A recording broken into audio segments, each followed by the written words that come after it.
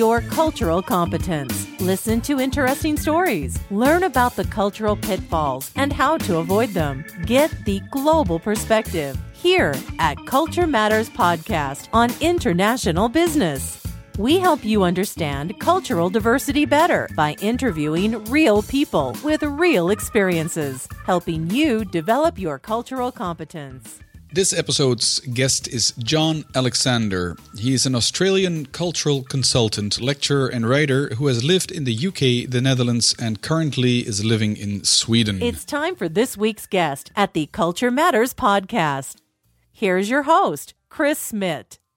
Good morning, or good afternoon, or good evening. That's to the audience. And to John Alexander, it's a very good afternoon. It's 1:30 in the afternoon on February 26th. It's a Tuesday, 2013. That's the recording date of this Culture Matters podcast. Good afternoon, John. Good afternoon, Chris. How are you?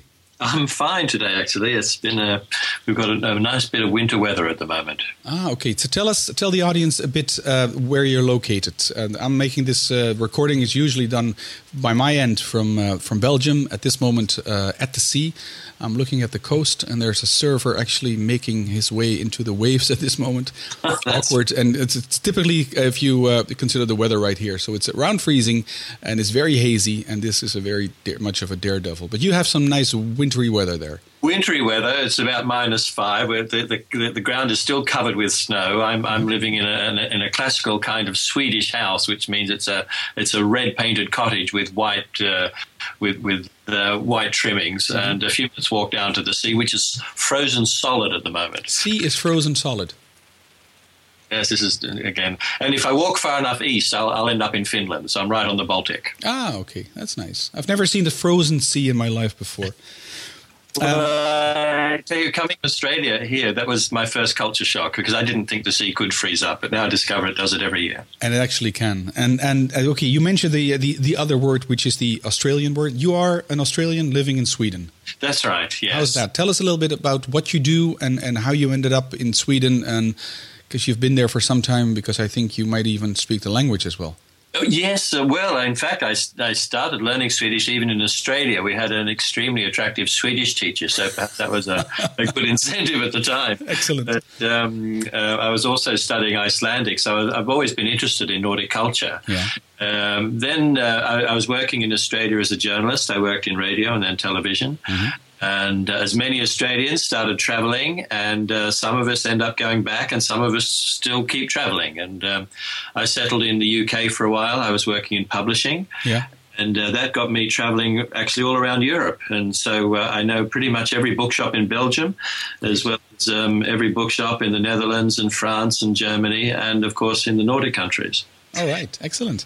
And just in the introduction, when we were chatting a bit before I hit the record button, I thought you were British, and then you said, no, I'm from Australia. What happened to your accent?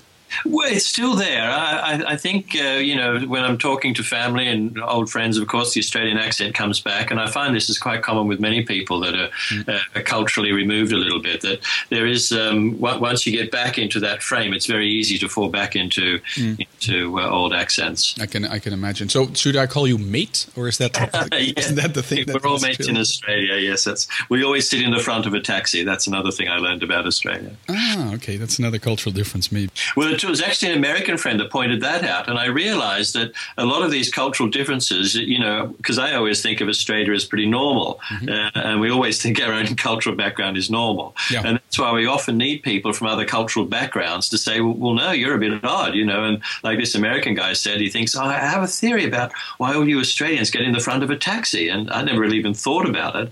And his theory was that, well, you're all mates, isn't that right? And I said, I suppose so, because in England you get in the back of a taxi. Yeah, absolutely. It's very strange if you get in front. Yes, it would be a bit too friendly, wouldn't it? I think. Yeah, I guess. Yeah, at first instance, I guess. Yeah. What is it you do in Sweden, John? Now I'm running a lot of courses in intercultural communication skills, leadership skills. I have a background in storytelling. My academic background is in the subject of narratology, which is all about storytelling. Yeah. And a lot of my seminars begin with the cultural diversity as a kind of step one, and then looking for the unifying factor, which I call like the corporate narrative. If you're working with people in, say, one organization or a company, and they're all from different cultural backgrounds, well, the process is to think, well, what are those cultural differences? And then how do we bring them together under like a unifying umbrella, which would be like, what's our common story? And can you give an example of that? Well, many companies, Scania is a good place to start, because I think Scania is a marvelous Swedish company, and they really represent a lot of aspects that one might say is typical for the Swedish style of management and leadership. What is Scania exactly? Sorry to interrupt. Just for the audience, what is Scania kind of company? They make trucks, I think. Trucks, and recently merged with MAN in Germany. So that's another process that Scania will be going through. But it's an extremely culturally diverse company, so that when we bring people together from many different parts of the world, and that includes the Eastern Europe and Latin American countries, Australia. It's a matter of defining, well, what is it that is part of Scania that we can say is not just Swedish, but part of our corporate identity that enables us to, like, yes, we can all be part of that culture. And I think Scania is just one example where I think that works very well. You know, you can't just say it's a Swedish company, it's international, and yet it still maintains a lot of those values that one would associate with things. Is that, are you then talking about a combination in a way of organizational culture and national cultural differences? Precisely, and even regional cultural differences, because I think that's another important aspect. One of the things I've discovered is that I work a lot with like Nordic companies, and often it's if people are setting out to, say, do business in China or Africa, well, you do a lot of homework because you know it's going to be very different. But I found this. I was also based in the Netherlands for a while, and I found similar things, say, between Dutch and Belgians and French, that often you think your neighbors are so similar that it's not going to be a problem. But it's often because of that proximity that the problems arise. For example, the Nordic countries, in a Swedish company think, oh, we're going to be cooperating with the Finns or the Norwegians. That's easy. We know each other very well. And then within 6 months, there's all sorts of problems simply because there hasn't been any preparation in really looking at some of those cultural differences. And they might be small, but because they've been ignored, they end up becoming very big. Yeah, and so what you're saying is that there is some similarity within the Scandinavian countries, Norway, Sweden, Denmark, Finland, I guess. That's if you draw a circle around that. But still, there are enough differences to sort of get in the way. Very, very definitely.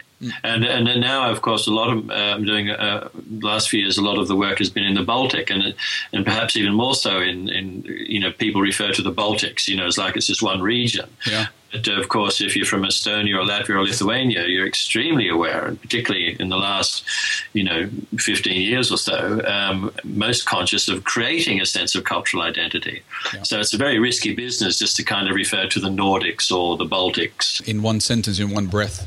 Exactly. Yeah. There's an example of that just a couple of weeks ago, The Economist, which is usually a magazine I hold in very high esteem, but they actually had a whole article where they referred to the Nordic as the new supermodel.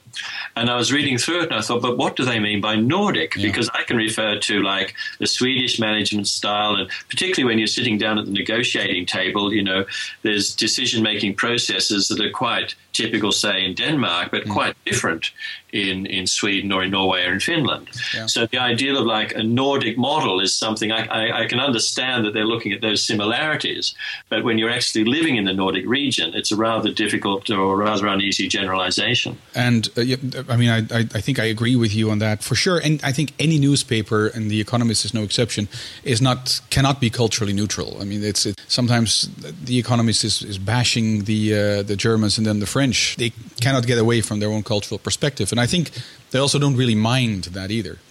Right. No, of course. And again, we come back to what is it that makes a good story, and to be able to put a nice headline on, or everyone should be looking at the Nordic region. That's part of the story. I was thinking, Chris, something that you mentioned as well, because I know we're both interested in the whole idea of cultural dimensions, and we have people like Hofstede and Trompenaars, and interestingly enough, they all seem to be from your part of the world. But one of the problems, I think Hofstede is very good in terms of creating a vocabulary in which we can get away or biased ways of defining culture. It helps us avoid the stereotyping. But one of the problems is that when you're dealing in regions like, say, the Nordic countries or the Baltic, is that you look at the dimensions of Hofstede or, say, Trompenaars, and you'll find that, but according to Hofstede, all the Nordic countries are very similar. And that region is very similar. It's a little bit like the Eurovision Song Contest. Yeah, it's true. I agree. The way I explain it to participants when I'm running a workshop is that I think, yes, you can compare, and comparing is something different than saying they're identical. You can compare Norway, Sweden, Denmark, Finland, and the Netherlands as well. I mean, the Dutch are actually a Scandinavian country with an awkward geographical position in a way. And I think they're very comparable, again, not identical, but comparable to somebody who does not come from that region. Right. So in other words, if an Australian like yourself at very first instance would do business with either a Dutchman or a Dutch organization or a Swedish organization, I think you would be surprised by the level of consensus seeking that's going on in both cultures. Yes, but interestingly enough, I was talking about this with a Dutch colleague. He'd been based in Sweden for 6 months, and we were talking about that because I was 3 years based in the Netherlands. I was living in Haarlem, and I absolutely loved it. Yeah. But I was thinking, too, there's many similarities between, say, Dutch and Swedish approach. But we were talking about the differences because we both agreed that the consensus seeking is part of that. Yeah. But he defined it like this, and I thought it was very apt. He said that in the Netherlands, we have a hard style of consensus. In other words, we sit at the table and we really argue out issues. Yep. Whereas in Sweden, he described it as a soft consensus. And I think that's true because consensus in Sweden is always managed without getting into confrontations or conflicts, which amazes people from outside Sweden. You think, well, how did you do that? You sat around the table, everybody agreed, and there were no arguments. And I know from my experience in the Netherlands, arguing was a good part of the process in quite a healthy way. But even in Denmark, that's quite different. I mean, in many respects, the Danish approach is quite similar to what you find in the Netherlands in terms of being quite open about being confrontational. And the directness with it. The directness, exactly. We often talk about context and culture, high and low contexts. And the interesting thing is we often think of the whole of Northern Europe as being very low context, that Germanic kind of language, and you say what you mean. Yes means yes, no means no. And if you say, 10 past 10, you mean 10 past 10. Yeah. In Sweden, it's not quite so simple as that. It's an extremely polite language, and this is why I come back to language and stories as a very important part of the cultural, the overall picture. Mm-hmm. And there's a process in Sweden, talking about how you get consensus. In Swedish, it's called förankring. It comes from the word like an anchor, where sort of stabilize your boat. Yeah. And I was asking people, well, how do you do this? And they say, well, there's several sort of corporate rituals or institutions in Sweden that you really don't find elsewhere. One is, have you been working in Sweden at all yourself, Chris? I've been a couple of times to Stockholm, and I've worked with a number of suites, and up in I've been to Lapland as well. So. Well, there you go. Lapland, that's another story. I can tell you stories from there. But there you go. Yeah, please do so. But you probably experienced this wonderful Swedish cultural ritual of the fikapaus. Do you remember the fikapaus? Help me out a bit. It's where you sit down and have a cup of coffee, right? Now, in the Netherlands, everyone has a cup of coffee, but you're working at the same time. Yeah. Now, in Sweden, you have like a break, maybe 20 minutes or half an hour sometimes, to have a cup of coffee and the informal conversation. And this is very important. And a lot of companies, and I mentioned Scania is one of them, but I think virtually every Swedish company will even have a weekly, what they call the weekly fika. Sometimes it's Monday morning, sometimes it's Friday afternoon or Thursday, but where everybody comes together and sits at the fika board, the coffee table, in the fika room, because you have a special room where you have your cup of coffee and always the typical Swedish pastries.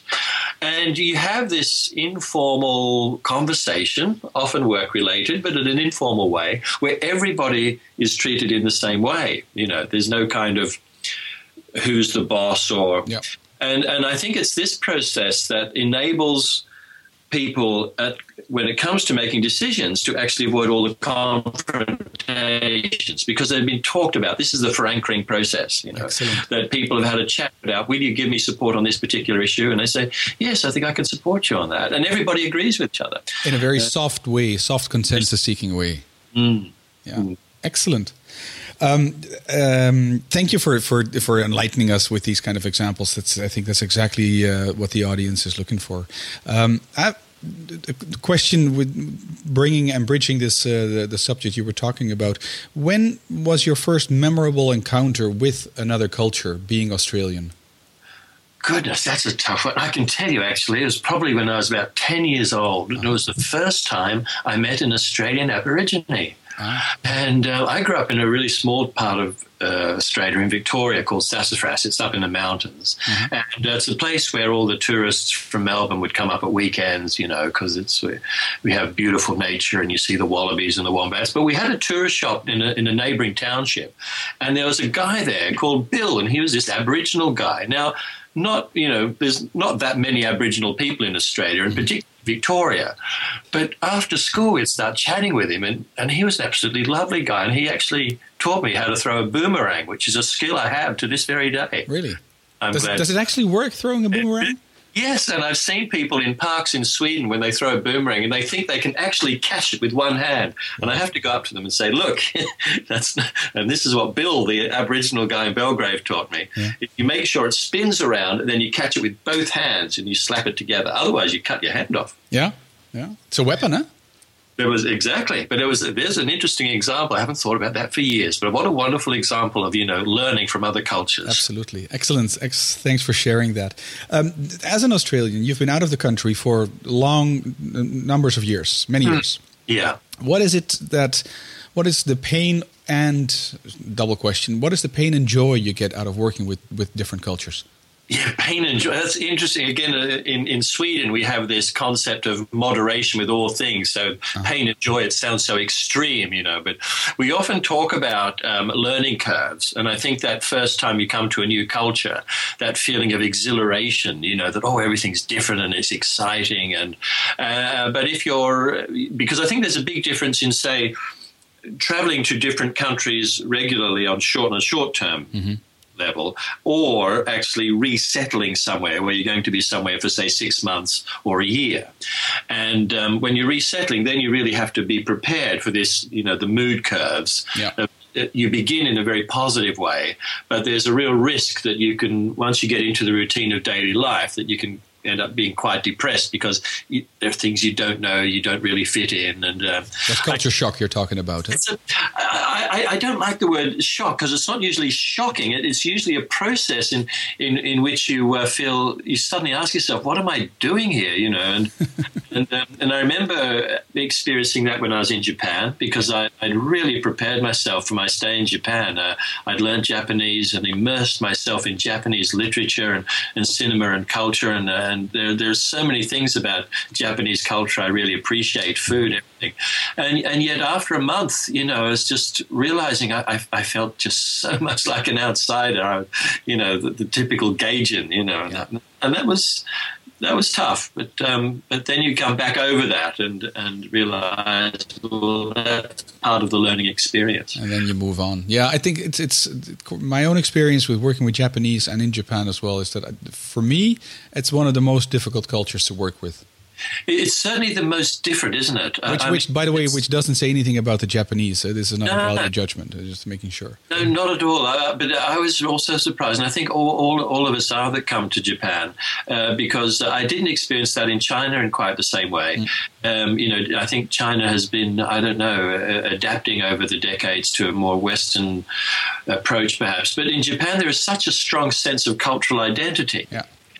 Very much, and such a strong feeling for rituals as well, and ceremony and formality. Yes, and I met actually some Australian friends in Japan that had been living there for 10 years, and their Japanese was perfect, and they'd really immersed themselves in the culture. And they said, "And you know what happened to us?" I said, "What was that?" They said, "We've been completely cut off by the Japanese."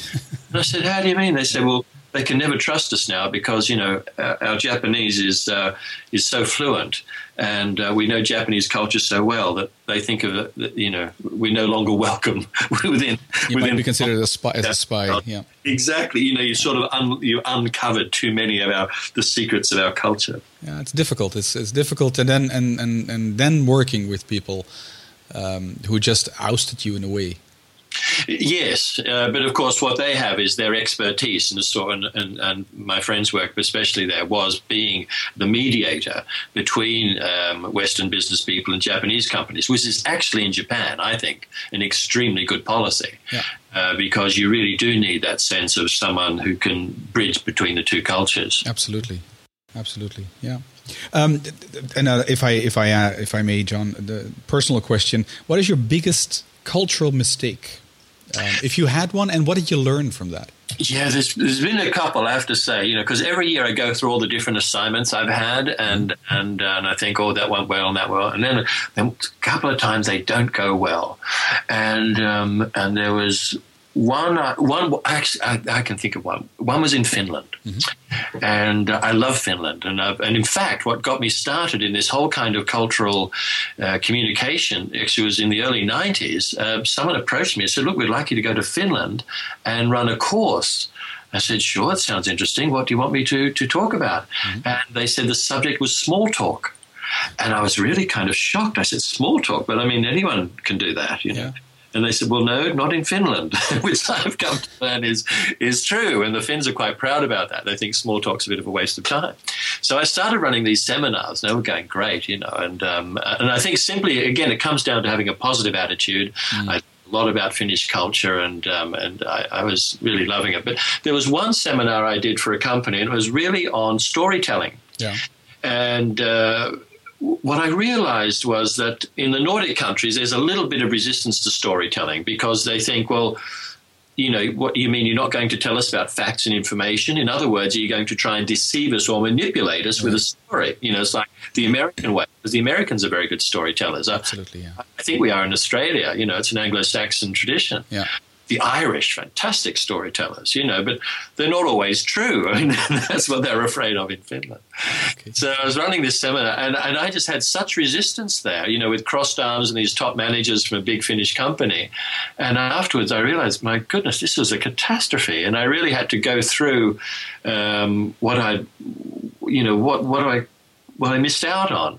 And I realized later it was really assuming that, the stories were a universal approach to that everyone enjoys storytelling. And the Finns are absolutely no exception with that. But they couldn't see, particularly in this company, the connection between story as a strategy for doing better business. So it really made me go back to the drawing board and think, okay, now I have to rethink this. What is it about storytelling that actually can help us more successful in business and so on. So it was an interesting lesson for me. Excellent. Thanks for sharing that. That's really good. The other side of the medal, of course, I mean, if you make a cultural mistake, you can also be in a situation, you can find yourself in a situation whereby you're actually doing something really good. Can you pinpoint an episode in your life when that happened, a moment? Oh, I think every time when you usually know when people want to hang around after a talk or a seminar, and you get a lot of people hanging around. And, okay, then you've said something interesting, and that's always an inspiring moment, just to be able to kind of talk to people and say, and then asking questions, and then you might have said a few things, and then people want to come up and say, oh, but did you know that in our country? And then, oh, really? And then you get this whole dialogue. I'm a firm believer in the meaningful dialogue. That the more interaction, the more questions you can ask, the more answers you get. I love it. Yeah. It's true. It's always good fun like that. Let me think. I have another. Yeah, I'm going to come a bit towards the end of the interview because we're approaching 30 minutes if I'm looking at the clock right now. like two last questions I'd like to ask you, and one question is more related to cultural differences. I'd like to pick your brain on a number of words of wisdom, so to speak. Okay. Can you give the audience like 3 cultural tips when dealing with another culture? I think it often comes down to having a positive attitude, and I've often come across people that where things have gone terribly wrong, and it's often people that have been involved in business and they find themselves having to do work with different cultures, and they've never really wanted to do that. Yeah. And I think if you don't have that enthusiasm or that sort of real interest in working with other cultures, then you're probably better off just not doing it. And it's not for everybody, because you really do have to leave your comfort zone. There is, I try and get to a completely new culture every year, just to experience. It's almost a process of humiliation, to be able to be standing somewhere, queuing up for a bus and wondering, well, what do I do now? That feeling of almost being lost. A few months ago, I was in Gambia and Senegal, and that was completely different for me. But it was so fascinating because you do have to go around and ask people questions, and you really are at the mercy of the kindness of strangers, and you realize that if you're open about that, people are extremely helpful, and it's to be in that kind of humbling position is very much a learning position. Yeah, I often ask people, what are what do we need in order to make our work across cultures work? And a lot of people come up with the word tolerance, and I thought that too until I read this interesting article in a psychology journal that talked about the risks of tolerance. Because I know in Holland people often say, "Oh, we're tolerant people," and I know in Australia we say the same thing. But it's not true, or you know that. No, the risk of being tolerant is that you tend to sort of think, well, our culture's okay. Let's see and try how we can make out what your culture's about. Yeah. And of course, a much better attitude is to be open-minded. And that's difficult. That's really difficult. You realize that too. Yeah. Because you have to start questioning, because we grow up with this idea. I think it's part of this process of cultural priming. We grew up with this idea that our culture is the best way. And every culture has that, huh? Every culture has that, don't they? Exactly. And sometimes you really have to start challenging yourself and thinking, oh, maybe this is just a good way as well, Yeah, so being open-minded is a wonderful attribute to have, but you really have to practice and train. And every situation you have to think, wait a minute, am I being open-minded now or just being tolerant? Yeah. Difference. Yeah, and this thing about tolerance in the Dutch, would you agree that the Dutch are not really tolerant as it's being like marketed, quote unquote? Well, I've had so many interesting discussions when I was in Holland, and I often, when I've asked Dutch people, how did you define your own cultural, business style? Yeah. And I've heard many Dutch people say, because I must say, first of all, I have to say that I think Dutch business people, when it comes to negotiating and so on, are probably the most professional people you'll meet in Europe. They're always well prepared, always work in teams. They've always done their homework. But they'll often say that, the problem with we Dutch is that we are arrogant. And I said, but how does that go together? And I think there is the risk that tolerance and arrogance can go together, and that open-mindedness and being a little bit humble, they also go together. Hang on, can you repeat that a bit, John? Because that sort of fell between the cracks of the Skype connection we're having right now. Okay, the risks of tolerance can lead to arrogance, and I've heard Dutch people describe themselves as being arrogant, which kind of surprised me. But when you're best in class, it's always there's a risk. That you can think, we can choose to be arrogant, and that's why I think venturing out to a completely different culture just to relive that sense of having to be a little bit humble before. Okay, I have no idea how this works, and I need to learn. I have to ask people and just experience that. Excellent. Great. Your third tip, if you have a third tip? Do I have a third tip? Positive? Yes, absolutely. Because positive, it's very easy to say one needs a positive attitude, but how do you get that? Because you can't go around just being happy all the time. And I found that the best way is to be prepared. And I come back to this idea of storytelling. whenever I go to another country, I always, read up a lot beforehand. And I think learning some of the language, I mean, I got by in a little bit of Dutch when I was there, but, going to Gambia, there's like 4 different languages in Gambia. I'm not going to be fluent in any of those. But I did learn a few phrases in each of them. And it helps. And that helps. But also just immersing yourself in stories. I love watching television in foreign countries. What do people watch on TV, And you learn so much from just popular culture. Like in Sweden, if you want to know about Sweden, well, sure, you should know about Astrid Lindgren and Ingmar Bergman, but also what ordinary Swedish people are watching. Why is it that the Eurovision is such an enormous part of Swedish culture.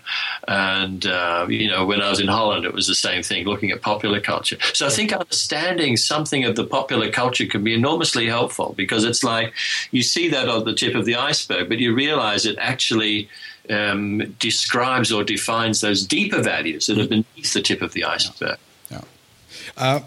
Great tips. Respect, open-mindedness, and a positive attitude, and then hence coming prepared and learn a little bit of a bit of the language that would help as well. For sure. Just before I ask my last question, I have one other last question, if I can. That's a bit, if you can do this, a shoot from the hip question. Okay. Cultural difference. You're Australian. Can you quickly point out, in your view, experience, and professional approach, difference between the Australians and the Swedes, Australians and the Dutch, and the Australians and the Brits? Because you've lived in all 3 countries. Yeah, that's true, isn't it? Okay, here goes. It's interesting for me, because I must say I found it easier in many respects assimilating to the Swedish way of doing things from Australia than I did in England. I love England, but and my parents were English, right? Oh, so that I should have been well prepared. But one thing that Australia and Sweden has in common is a firm belief in the egalitarian society. Yeah. And it was a bit of a shock coming to England and realizing that they're still a way off that. There's still like which school you went to and which accent do you speak. And if you come from the north of England, then you speak like that. And, if you drop your T's, there is something about England that's very much stratified. Very much so. Yeah. The layers of hierarchy and the regional differences, that's something you could immerse yourself in English culture for a lifetime. It's so complex. Even though that Hofstede claims that the Brits and the Australians score low on power distance. Huh? Yeah, and this is one of my disagreements, because I think Australia, you can actually, I think, typify certain aspects of Australian corporate culture. That it's not as egalitarian as, say, in Sweden, but there's respect for the boss. But on the other hand, we do call each other by first names and so on. Yeah. The difference in England is, I think it's an impossible task to try and typify what is an English company, because the whole point of being English is this individualism, eccentricity, so that every English organization will try and define themselves by being different to everybody else. Yeah. Then that's quite different to Sweden. It's very tiring as well. Sounds like it could be, but it's fun. How about the Dutch and the Aussies and the Dutch? I think Dutch Australians get on really well. We have a big population of Dutch people in Australia. Yeah. My first girlfriend at school, she was from the Netherlands. Yeah, I got some family living there as well. But also that sense of, the fair society is very important. And I suppose the big difference is, not to sort of put down Dutch people in any way, but we do have sheep stations that are much larger than the entire Netherlands, But we don't have the cultural diversity. Here's an interesting. I can tell you one difference. Sure. Here in Australia, we have a country the size of Western Europe, and yet you can travel from Tasmania to Darwin to West Australia to Sydney, and basically we speak pretty much the same accent, and we have the same sort of core values. And yet in the Netherlands, I remember once being in an account, I think I was down in Tilburg, and the woman, the account I was visiting, she said, "Oh, where are you off to now?" And I said, "Oh, I'm going back to Haarlem." She said, "Oh, yes, the decadent north." Yeah. And he said, "Oh, those people in Amsterdam and Haarlem are also decadent." And we had this long discussion about the north-south split in all the European countries, the Protestant north and the Catholic south. Uh-huh. the conservatism and so on. And I find this absolutely fascinating that, in every country in Europe you can go to, you'll find this kind of diversity in accents. I mean, regions, yeah, it's true, and it's also true, by the way, that in Haarlem, that's the place in the Netherlands where they speak the absolute fluent way of Dutch in terms of pronunciation, no accents whatsoever. Right. Okay. So, because that's an interesting thing too, isn't it? That every country, like it's supposed to be Hanover in Germany and Oxford in England, and in Sweden it's Uppsala, where you speak the purest Swedish, and that I've always found that very fascinating. In Haarlem for the Dutch, that is. Is that right? Haarlem for the Dutch. Yeah. I tell you where I used to love visiting was Zandvoort. Do you know Zandvoort? Yeah, the coastal city close to Amsterdam and Haarlem as well. Yes, it was so strange. But, and I think I remember once even being in Luxembourg and we had a group of bankers, and I asked a woman there, but Luxembourg, you're so tiny. I mean, do you have this north-south thing in Luxembourg? She said, oh, yes, she said, I never trust the southerners. They gossip too much. Awkward, eh? She was from the north. Yeah, with only 300,000 people living in Luxembourg as the country. But this diversity in Europe, I mean, it is so fascinating. That's amazing. Maybe we should plan another podcast on that and just talk about the regional and cultural diversity within this continent of Europe or Western Europe. For sure. I can tell you one last thing, just before we part, Chris. The one thing I've always been fascinated is I use a process in my courses called cultural discourse. Yeah. It's kind of looking for those words or phrases or expressions that every country has, but you say, well, you can't really translate that. Like in the Netherlands, people say, oh, we have this being gezellig. Yeah. Coziness, yeah. Coziness, and it's such an interesting kind of interesting idea, but it's very Dutch. You do have to explain it. Yeah. And if you go to any European country, you'll always find some word or phrase that you think, oh, we have this thing, but you can't really translate it. And they say, well, don't try it. Just explain it to me. And then in explaining it, you start learning so much about the culture. True. Yeah. And there are plenty of every European country has a word like that or a couple of words like that. Yeah. Very much. John, it's been an amazing pleasure. Such you don't say smooth talker because that's negative connotation, but I think a really good storyteller by the way this interview has been going. Excellent stories. Thanks for sharing what you've shared with us. One last parting question: how can people get in touch with you? Yes, I'm at johnalexander.se, so it's a pretty easy website address, and my email is john@johnalexander.se. Okay, what's your preferred way for people to get in touch with you? Yeah, email is fine. Email is fine. Yes, and on the website it has that. I have another little website too called lagomsisu.com. And that's where I've actually collected all these examples of strange and interesting words that you can't really translate. Lagom is the Swedish word for being moderate and, not too much, not too little, and it's a very Swedish word. And in Finland, they have this concept of sisu, you never give up. Yeah. And I thought, what a great idea to have just the right amount of Finnish determination as a kind of goal in life. So there you go, lagomsisu.com. Okay. All these websites will be in the show notes as well on the website culturematters.com, so you can get it there if you've missed it while listening to this podcast. It's been amazing. I really enjoyed the conversation. Thank you so much, and we'll definitely be in touch. I can feel that almost. Thanks, Chris. It's been a real pleasure. All right. Thank you, John. Bye for now. Bye. That's it for this episode. The Culture Matters Podcast, helping you understand cultural diversity better by interviewing real people with real experiences.